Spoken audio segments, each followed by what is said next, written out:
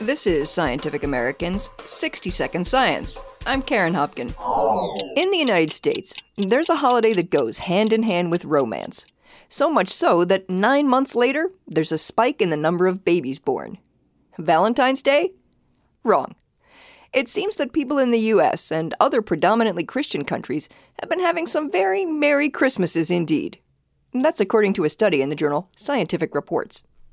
Scientists have long wondered why, in Western countries, birth rates spike in September and early October. The prevailing hypothesis for this phenomenon postulates that there is a biological adaptation to the solar cycles. Luis Ruscha of Indiana University co-led the study. He notes that 9 months before this baby boomlet is the winter solstice.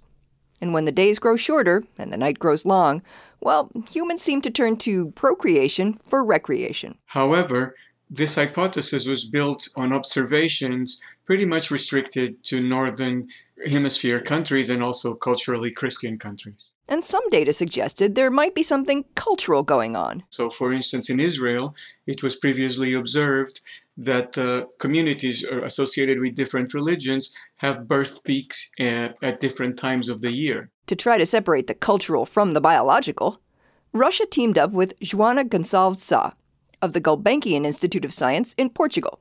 Together, they combed through data on a planetary level, comparing countries in the northern and southern hemispheres and countries with predominantly different cultures, in this case Christian and Muslim.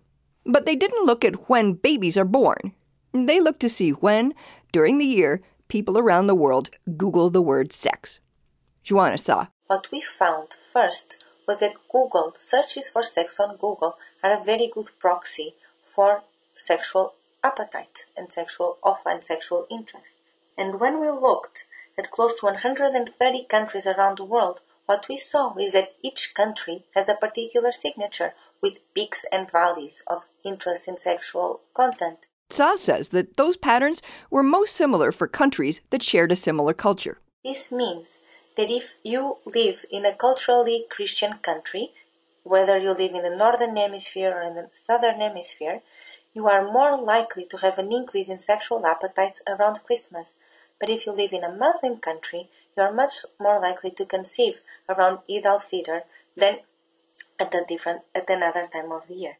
Now, if you're still wondering what's so special about these holidays, Russia says that interest in sex coincides with a particular mood, a finding he made with the help of Twitter. We collected close to 50 billion tweets and showed that independently of the geography and independently of the particular culture, when we observe the surge of interest in sex, we also observe the appearance of a particular mood that can be best classified as a calm and happy and distressed mood that is maximized around Christmas for Christian countries and maximized at the end of Ramadan with Eid for Muslim countries. All of which makes the following year's holiday family gathering just a little bit bigger.